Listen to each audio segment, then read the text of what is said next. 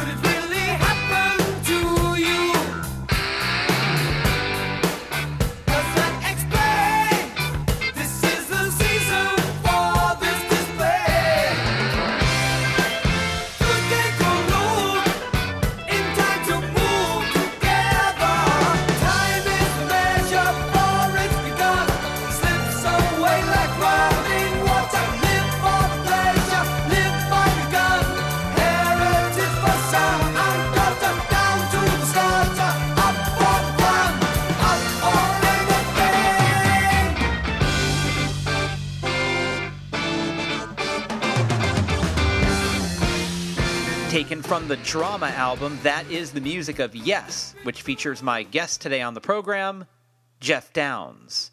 Let me tell you a little bit about Geoff Downes. Now, before we begin, I should tell you that the most recent face I've seen on MTV is the face of Shawn Mendes. I saw it about 9 minutes ago, and as you know, I follow the career of Shawn Mendes very closely, so it was quite a thrill. Handsome lad. But the first face I ever saw on MTV was in 1981, and it was the face of Geoff Downes. He was in a band called the Buggles. The video was called Video Killed the Radio Star. It was the first video MTV ever played, and though I was just 11 years old, that moment was seismic for me. I watched it forensically. Now, that was a memorable video. The second video MTV ever played may have been by the Marshall Tucker Band, not as memorable. But let's get back to the Buggles. Video Killed the Radio Star certainly heralded a new age and a new medium, and music changed and would never be the same. And I loved the song. It was catchy, it was futuristic, it was totally cool. But it was Geoff Downes' work a year later with a band called Asia that really rang my bell. The song in question was called Heat of the Moment, and I didn't know Asia was a super group at the time. I mean, I thought they were a super group. I didn't know they were a super group. More on that in a second. I was watching Geoff Downes behind the keyboard, and I was thinking to myself as a young 12-year-old, that guy knows stuff about the world. With his blonde hair hanging over his eyes, Geoff Downes was behind that keyboard, and he was in the pocket. He seemed like a guy who knew things about the world. And he did. That whole band seemed to know things about the world. John Wetton was the wise one, Carl Palmer the athletic one, Steve Howe the professor, and Geoff Downes the cool guy in the back, taking it all in and holding it all down. Now, my knowledge of Geoff Downes may have begun in 1981, but the guy had been around for a while before that, so let me catch you up. Remember how I said it looked like Geoff Downes knew things about the world? Well, I was right. He did. And what he knew about more than anything else in the world were the keyboards. And that was no accident. The Cheshire-born Downes grew up, I suppose you might say, between the keys. His dad was a church organist and his mom was a pianist. In the same way, it would make perfect sense to do the exact opposite of your parents. It also makes sense to do the identical thing. And Downes fell into the latter category. As a burgeoning adult, he graduated from the Leeds College of Music, moved to London and became a session player and jingle writer for local advertisements. Downes played in the band She's French, then he played keyboards for the theater production of The Wombles, which was a popular stop-motion animation series about burrowing creatures in Wimbledon who preached the importance of recycling. Probably not the best way to meet girls, but don't worry about Geoff Downes. He did just fine. More on that in a second. Okay, so you're probably thinking you might not meet girls playing in a Wombles theater band, but once that production was over, Downes met Trevor Horn, and in 1979 they formed the Buggles. The name of that band sounds a bit like the Wombles, I know, but trust me, they weren't. The new wave band's Video Killed the Radio Star not only went number one in Australia and Italy, it was Island Records' first number one in the UK, which is quite an achievement considering the label also had Bob Marley and Steve Winwood on their roster. The Buggles put out 2 records back-to-back, The Age of Plastic and Adventures in Modern Recording. And not only was Video Killed the Radio Star the first video on MTV, it was played in constant rotation. That'll help you meet girls. Don't believe me? Well, at one point, Downes was married to Miss Norway. So, as I said, he did just fine. So, for all you aspiring musicians out there, remember this. You might start playing in a theater production of The Wombles, but you'll end up marrying Miss Norway. I'm just saying. Now, Horn and Downes played on Yes's Drama album, and they toured with the band, and then Downes formed Asia with John Wetton of King Crimson, Carl Palmer from Emerson, Lake and Palmer, and Yes's Steve Howe. Now that's a supergroup. Asia's debut hit number one in the US for 9 weeks, and the rest, as they say, is history. And Geoff Downes' history is so vast, it would exhaust your goodwill as a listener if I went through his entire CV. So, here are some highlights. Aside from his work with Asia, Yes, and the Buggles, as if that wasn't enough, Downes has put out a series of fabulous solo albums, worked with Kate Bush, Greg Lake, and Deep Purple's Glenn Hughes, and he's produced everyone from the Thompson Twins to Mike Oldfield. And in 2012, he became the full-time keyboard player with Yes, playing on their Heaven and Earth album. Downes is currently on the road with Yes, finishing up their Royal Affair tour, which ends in Saratoga at the Mountain Winery here in California on July 28th, and the band's documentary, Yes 50, Yesterday, Today, Tomorrow, will be out August 2nd. I was very excited to talk to Geoff Downes. This is a really cool conversation. He's a really cool guy. Enjoy the chat right here with me and Geoff Downes on Stereo Embers, the podcast.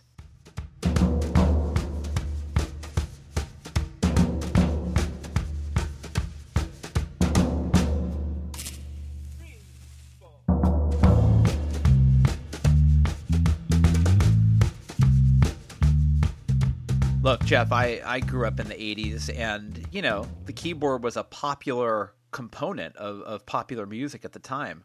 But where is it now?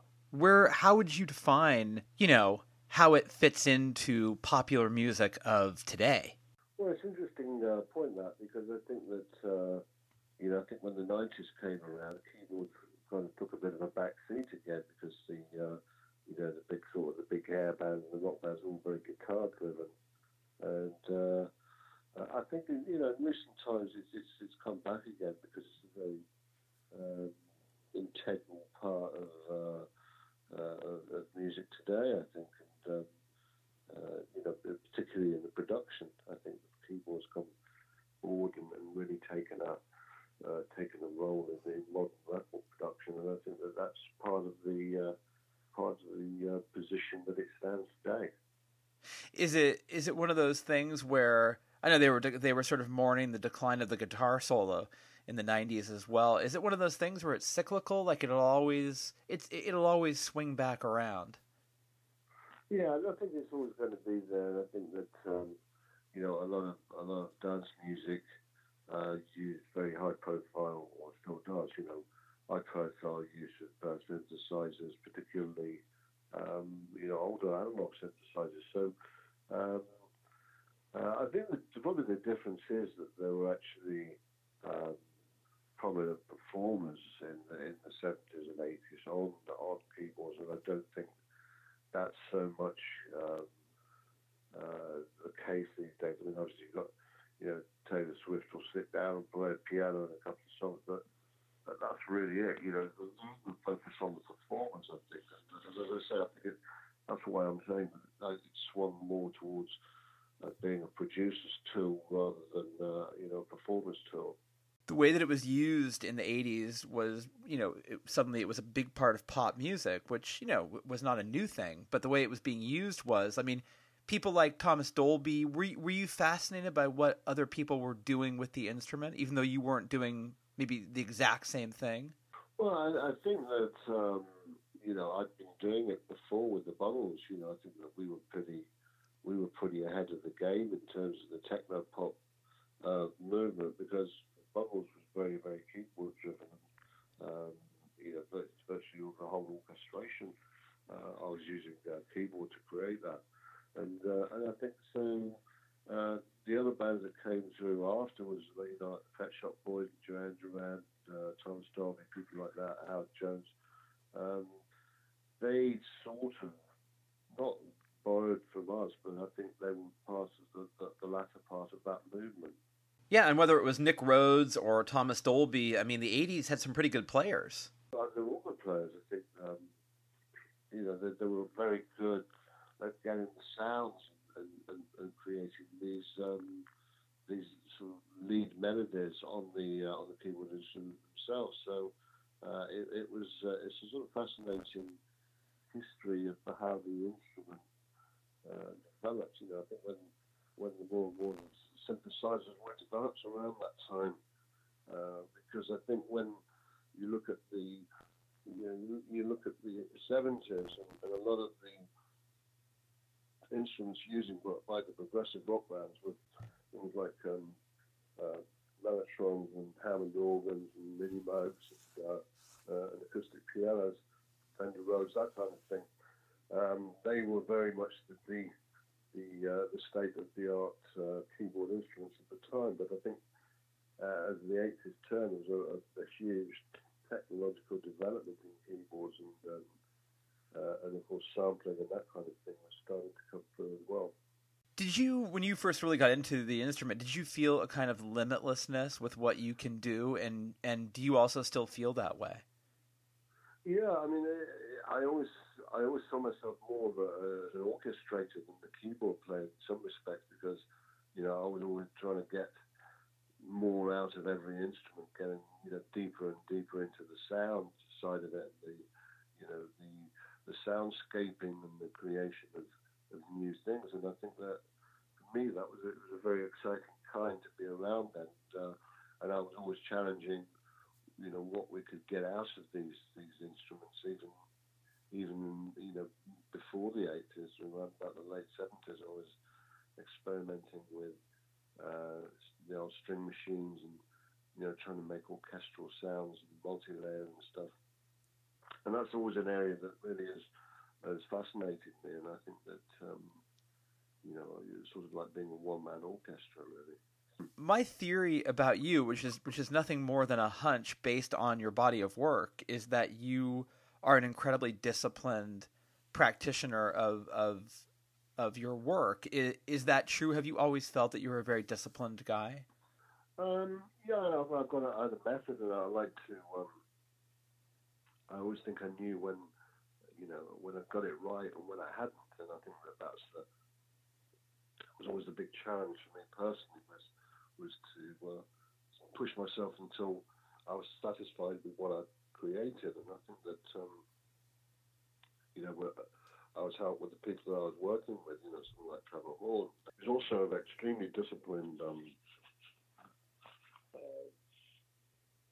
but more to do with the actual record production side.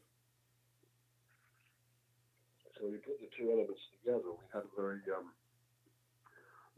very powerful union there. I think it proved over time that Trevor, when we eventually went our different ways, it was Trevor took the record production route and I took the keyboard playing route. So it was I mean, I think when you put that stuff together and you get the right chemistry,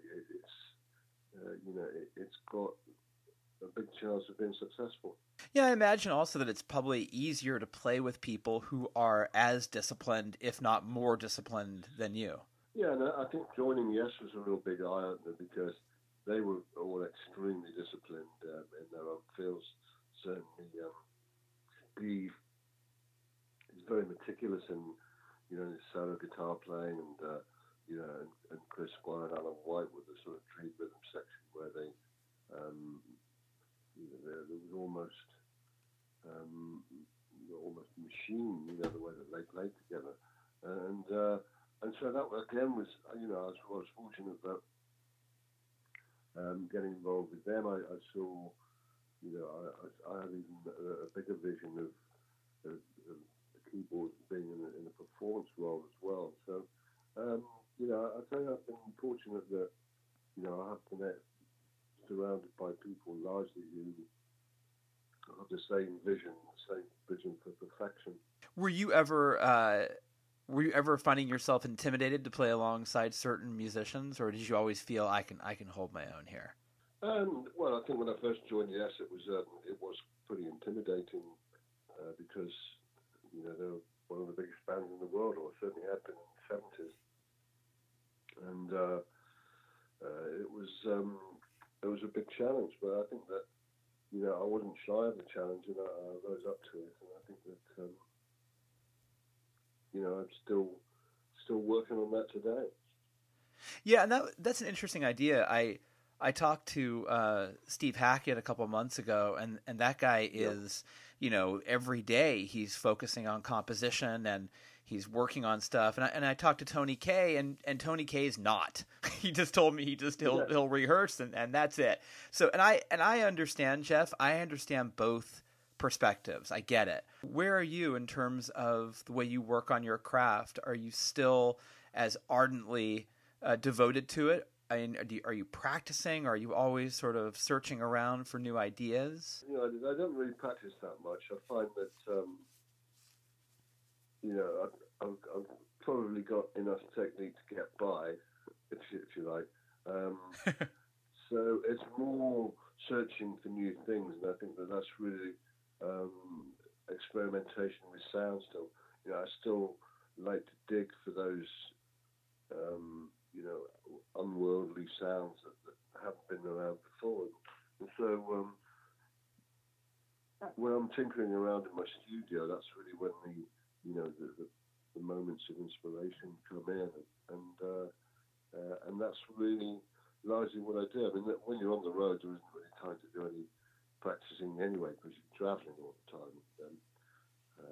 But I suppose you could say that keeps you focused and keeps your technique up to a level, because if you're playing every night, then you are effectively practicing. So, but when I'm off the road or whatever, I'll really focus my energies on creation and trying to do stuff new and trying to stay at the cutting edge of technology. How do you know if an idea is worth following? I mean, how sometimes ideas can lead you into dark corners you can't get out of. Have you gotten better at not chasing things that won't be fruitful? I think a lot of it helps when you're actually writing with somebody else or you're working with somebody else, and you won't get a good vibe from the other person who you trust to know whether ideas got any legs or not. But I think ultimately, you do have.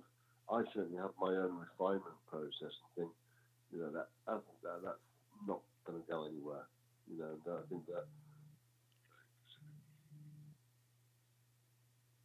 Yeah, you think that's not going to go anywhere, and but what I do is that's my particular refinement process, and then when I have a core of ideas that I think are strong, then I'll put those for whatever project I'm going to be working on or whatever band I'm in.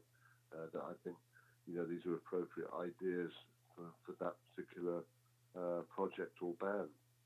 So editorially, is it? I don't want to say dangerous because that probably sounds too serious, but is it sort of risky to work by yourself? You create your own echo chamber? It can be. I think it can send you up a different road, and I think that certainly in my case, when I've done solo work, it's hard to be that honest, because you might like something that somebody else wouldn't if you were working on it with another person. So it's a bit of a it's a bit of an awkward route, Like I admire people like Mike Oldfield, or someone like that, who effectively is just a creating entity on his own, and I think that for that he does very well. And by the way, how are you in terms of if you've worked on something by yourself and you think, oh, this is cool, and then you bring it, say, to somebody like in the past, Trevor or John Wetton, and they would go, I don't know about this thing. Would that give you an illuminating insight that you hadn't had before? Were you pretty good at receiving those kinds of notes? Oh yeah. I think that's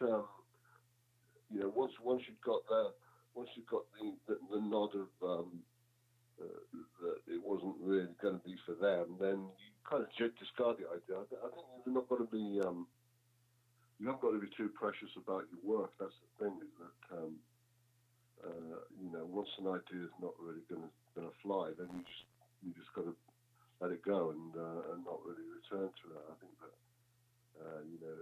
that would be a mistake in my mind. What is the way that you position yourself to try new things? What's on your mind lately? Well, there's been such a huge development in computer synthesis. Certainly with a lot of plugins, a lot of emulations evolved since, and that kind of thing. So it's a very, very vast area to go through, and so it's a little bit of a minefield. I try and view it whereby it's you just got to grab from it what you personally think is going to help you, and so yes, it's a difficult, it can be a difficult road, but part of it is quite therapeutic. I do a lot of updating of programs and computers and things like that, and I kind of enjoy that technical side of it as well as the artistic side. Have you embraced, all of it? I can't say all, there's too much of it, but are you pretty open to pretty much all of the new advancements? Are you always curious to check them out? Yeah, I am. I'm a bit of a geek on the side. Certainly I like to be abreast of the latest stuff, and I always go to the NAMM show every year, which is the big music fair, and see what's about. It seems that there was a huge explosion probably about 10 years ago where, a lot of companies started making these, what they call the synthesizer plugins for computers, and there was a huge burst of energy around that time. And since then, it's been more of the same, but refining the process, creating more bigger libraries and more soundscapes, that sort of thing. So it's an interesting way that it's sort of it teases forward now rather than explodes. And with all the technology, I would imagine there's, again, to use the word limitless, I would imagine the live possibilities are insanely vast. But how does the music retain an organic feel, amidst all that technology now? Because there's more now than ever. Yeah, well, it is very useful for live because the recreation of the sounds is instant, and so you can store those patches. And in the old days, you really had to struggle to recreate stuff that you'd done in the studio because you didn't have the memory on the instruments like you do now, where you've got infinite patch storage of sounds that you created in the studio, and you save that, and then you record it for live. So you can effectively do a very, very close, or certainly I can, in terms of the keyboard side of stuff. I can create very, very accurate sounds that we used on certain recordings, even going back to stuff I've not played on, such as some of the earlier Yes stuff. It's it's a challenge to get the same sounds and mellotrons and that sort of thing that were around at the time. But there is the technology out there that you can do it. So it's just a case of digging for it and then taking it out. So live, it's a very, very useful tool to be at your disposal. I never meant to be so bad to you. One thing I said that I would never do. A look from you and I would fall from grace, and that would wipe the smile right from my face.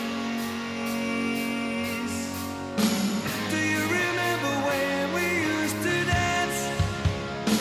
And incidents arose from circumstance. One thing led to another, we were young, and we would scream together songs unsung. It was the heat of the moment, telling me what my heart meant. The heat of the moment showed in your eyes. And now you find yourself in 82. The disco hotspots hold no charm for you. You can't concern yourself with bigger things. You catch a pull and ride the dragon's wings. 'Cause it's the heat of the moment. The heat of the moment. The heat of the moment showed in your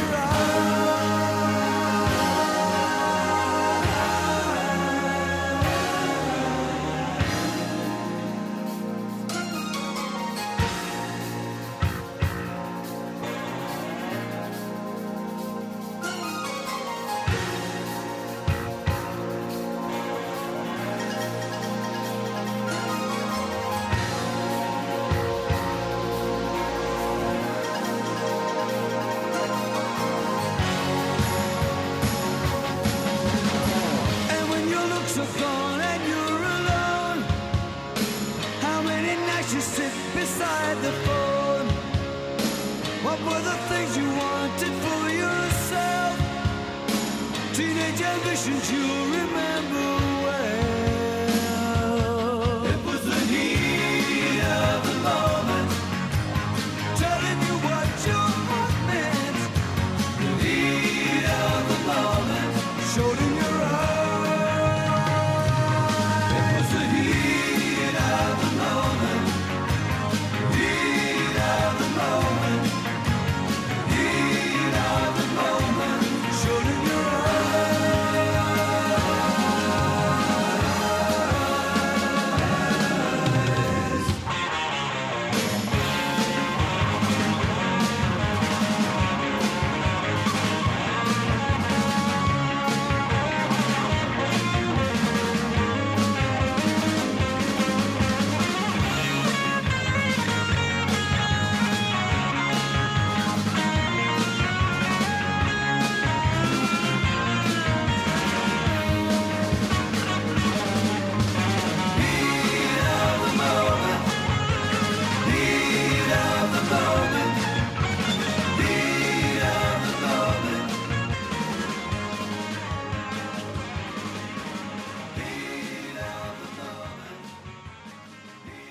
When I in 1981, when I was 11, you were the first face I saw on MTV, and then later with Asia. And I remember looking at you and thinking, even as a young guy, I was thinking that guy looks comfortable behind the boards. Like you're a guy who always seemed like you knew where you wanted to be.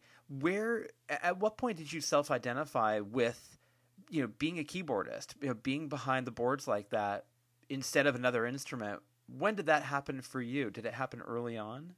Yeah, it happened early on, probably when I was about 12 or 13.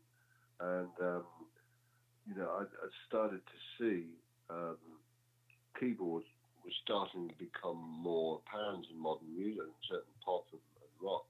The keyboard was starting to feature quite a bit, even going back to stuff like the Animals and, the solo in the middle of that House of the Rising Sun was Farfisa organ or something like that. So, the keyboard player, instead of being just a guy that was sat at the back in a jazz band or big band or something like that, all of a sudden was starting to become part of the furniture of pop music and the fabric of pop music.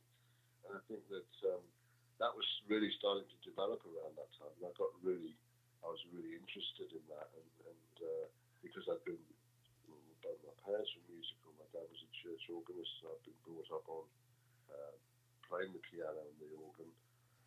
This was a moment that I thought, well, this is probably, if I can do this for the rest of my life, I'd be very happy. Yeah. And so I got myself a little organ, or my mum bought it for me, a little organ, and I started to play in little bands that were around doing soul music and covers, and then the underground music explosion started, or they called it underground at the time, and bands like Procol Harum and Caravan and people like that were coming up, and the Vision and the Nice, people like that, Keith Emerson, these bands were coming through towards the end of the 60s, and King Crimson, and this was a very, very keyboard-dominated sound, and so I graduated into that way of thinking that this was really what I wanted to do, was be the keyboard player in the band, but not just be a guy that sat down at the back, was to be more of a prominent role. And I think that seeing those players come through, that's what really sparked me on to do what I do today. I knew that I was never going to be a concert pianist, so this was another way of approaching keyboard playing, and I was fortunate when I was about 19, I got into a music college, which was not just a music college that dealt in classical music, but also was the first college in the UK that actually did modern music as a main focus. So instead of listening to Mozart and Rachmaninoff and people like that, I was listening to Chick Corea and studying people like Chick Corea and Herbie Hancock and that side of it. So it was very, very interesting for me to be able to be at a music college, but not be focused exclusively on classical music, but look at this whole area of modern music that I was so interested in. I think of you as a modern classical musician, but I'm curious to know why you felt you weren't going to be a concert pianist. I think that you have to show a very, very extraordinary technique at a young age, and I didn't really have that. So, I knew there were much better people who were probably streets ahead of me in terms of, not just in the future, but at that age. So, but also I think it was down to my musical taste. I liked an area of classical music, but at the same time, I was pretty fascinated with all this stuff that was going on, in the modern music scene. What was your take on guys like Steve Winwood? Steve Winwood was a great player. I think obviously known more for his vocals than his keyboard playing, but certainly, he was up there as a keyboard player. There's no doubt about it.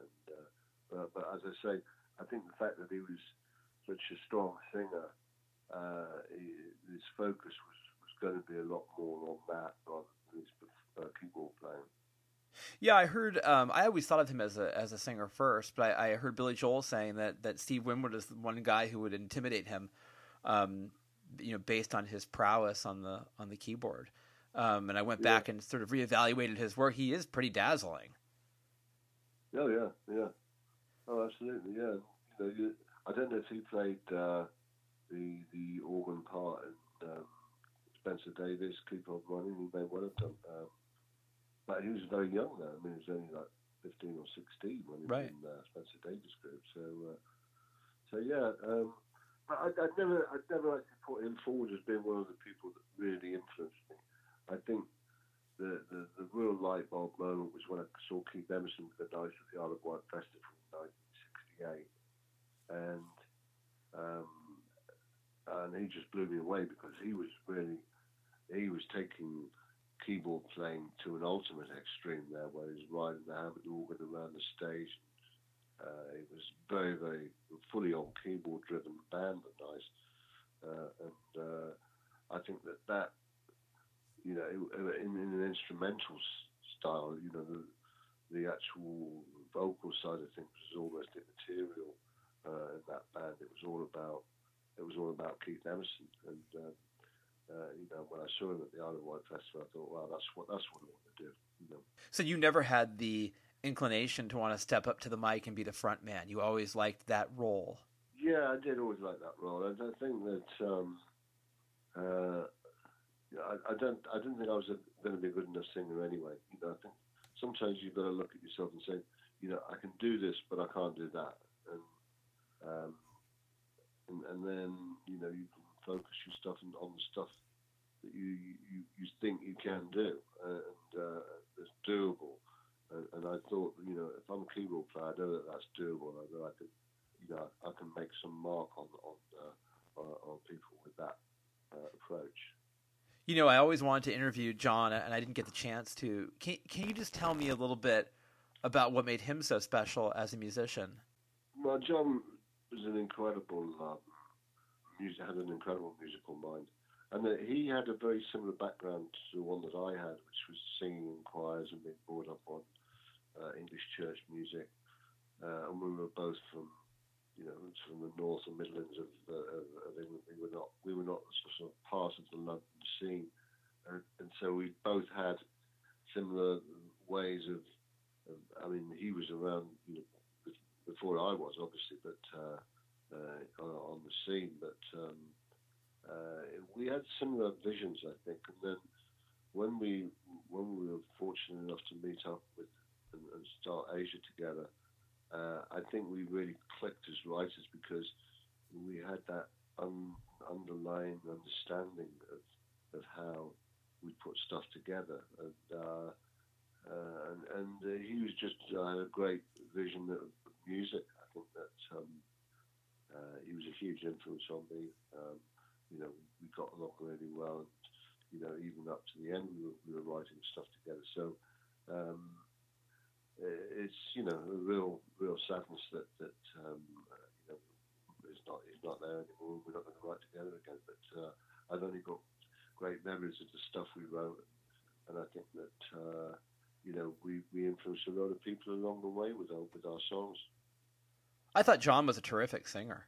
I think he was an absolutely brilliant singer. It's funny if I wasn't so sure when I first started working with him, because when we first put Asia together. John was just sort of ghosting some of the vocals because we were originally looking for it was going to be modeled more on the Yes format of where you had a lone lead singer, and the four of us with Carl, Steve, John, and myself, with the four guys, behind that, like the Yes template really. But as time went by, we had a few auditions, and the record label over in the States brought over. Various people for us to attempt to work with, and it just became more and more apparent that John was the sound of the band, because he, every time we'd been rehearsing together, he was taking the lead part, even if the lyrics weren't fully established or whatever. So, but I think it really came together at the studio on that first album when we started to multi-layer the voices, and John's voice just stood out. And mine was just, it was absolutely wonderful, And, even up until the last tour that we did together, which was the Gravitas Tour 2014, his voice was holding up incredibly well. He was singing better than ever, I think, at that point. I remember even from the Heat of the Moment is the first song, and maybe the only song, to actually presage tweeting. I mean, I think that and Now You Find Yourself in 82 is like live tweeting. I mean, it just felt so current, like it was happening before your very eyes. And I remember being dazzled by by John's lyrics. I think he's a very underrated lyricist as well. I think that's a good point because some of the stuff, some of the lines in the songs. When we did our Icon project together, we did 4 albums together, which was our sort of side project to Asia, which we started in around 2004, 2005. Some of the lyrics on those songs are absolutely incredible, and he had a way of working with words in a very intelligent manner, without having any sort of no political bias or sentiment. These were and weren't too abstract either. The lyrics that could appeal to virtually everybody. And I think that's the beauty of a great writer. Than someone like John definitely was, and it was a joy for me to actually be working with him and provide some of the musical ideas that he could work with and the top line melodies that he would immediately be able to craft those lyrics into. Yeah, he had a sort of poetic economy that is really rare. Very rare. And somebody pointed out that the lyric to Heat of the Moment is actually written in an iambic pentameter, which was the Shakespeare and people like that wrote their sonnets in, and I never realised that before. And a few weeks ago, someone pointed this out, and as a fascinating, I looked through it. I read the meter of the lyrics, and it's exactly that. And it's there's things like that just undiscovered, and that a lot of people don't realise at the time, and that that may be one of the reasons why it's subliminally attractive to people. I don't know. Yeah, or why you can't get those songs out of your head. They're so rhythmic. Yeah. Yes, exactly. And I think that, he, being a bass player as well, he had that vision of what kind of works, not just rhythmically, but melodically as well. And so, and you look at an artist like Sting, for instance. I think Sting has got that aspect to him as well, where he has that, the rhythmic delivery of the voice. It's not sort of blues based or jazz based or anything like that. It's got this sort of almost classical approach to the meter and the timing of the melody and everything like that. And so, it's a very rare gift, and I think that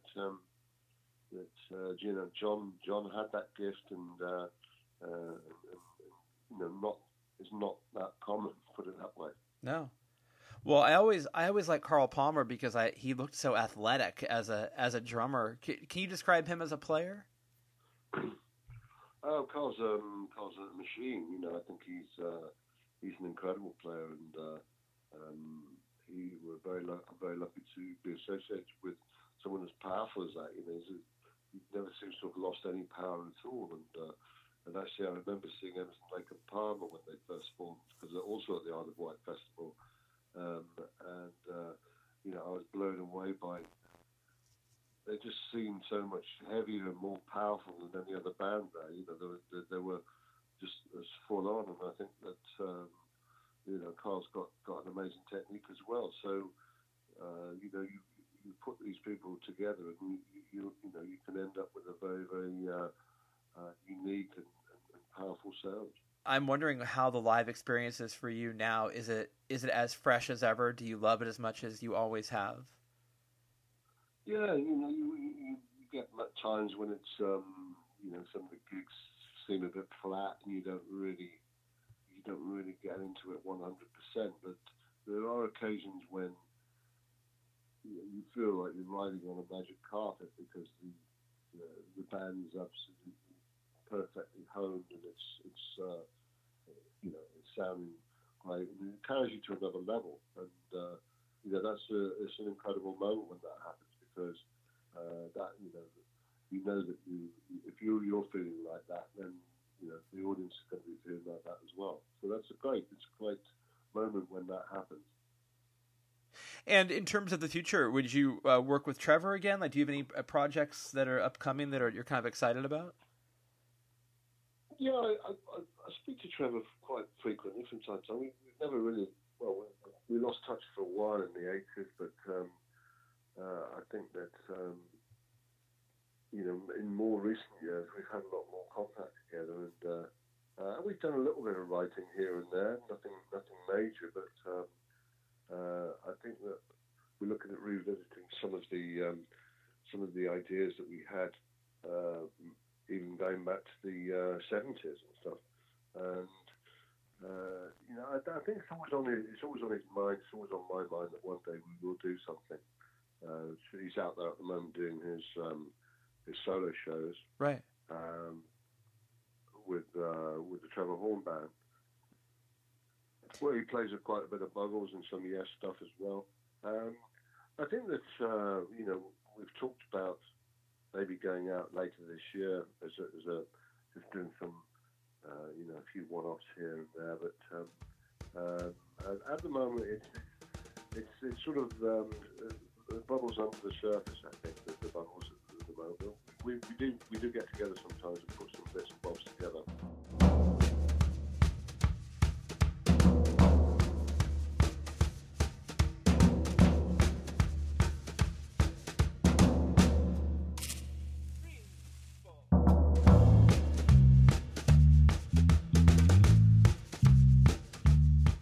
A sweet and thoughtful guy, that Geoff Downes. I enjoyed that conversation. And look, I know that Geoff Downes is one of the greatest musicians of all time. And I know he's up on all the latest technology, but it did sound to me like he was using a phone from 1981.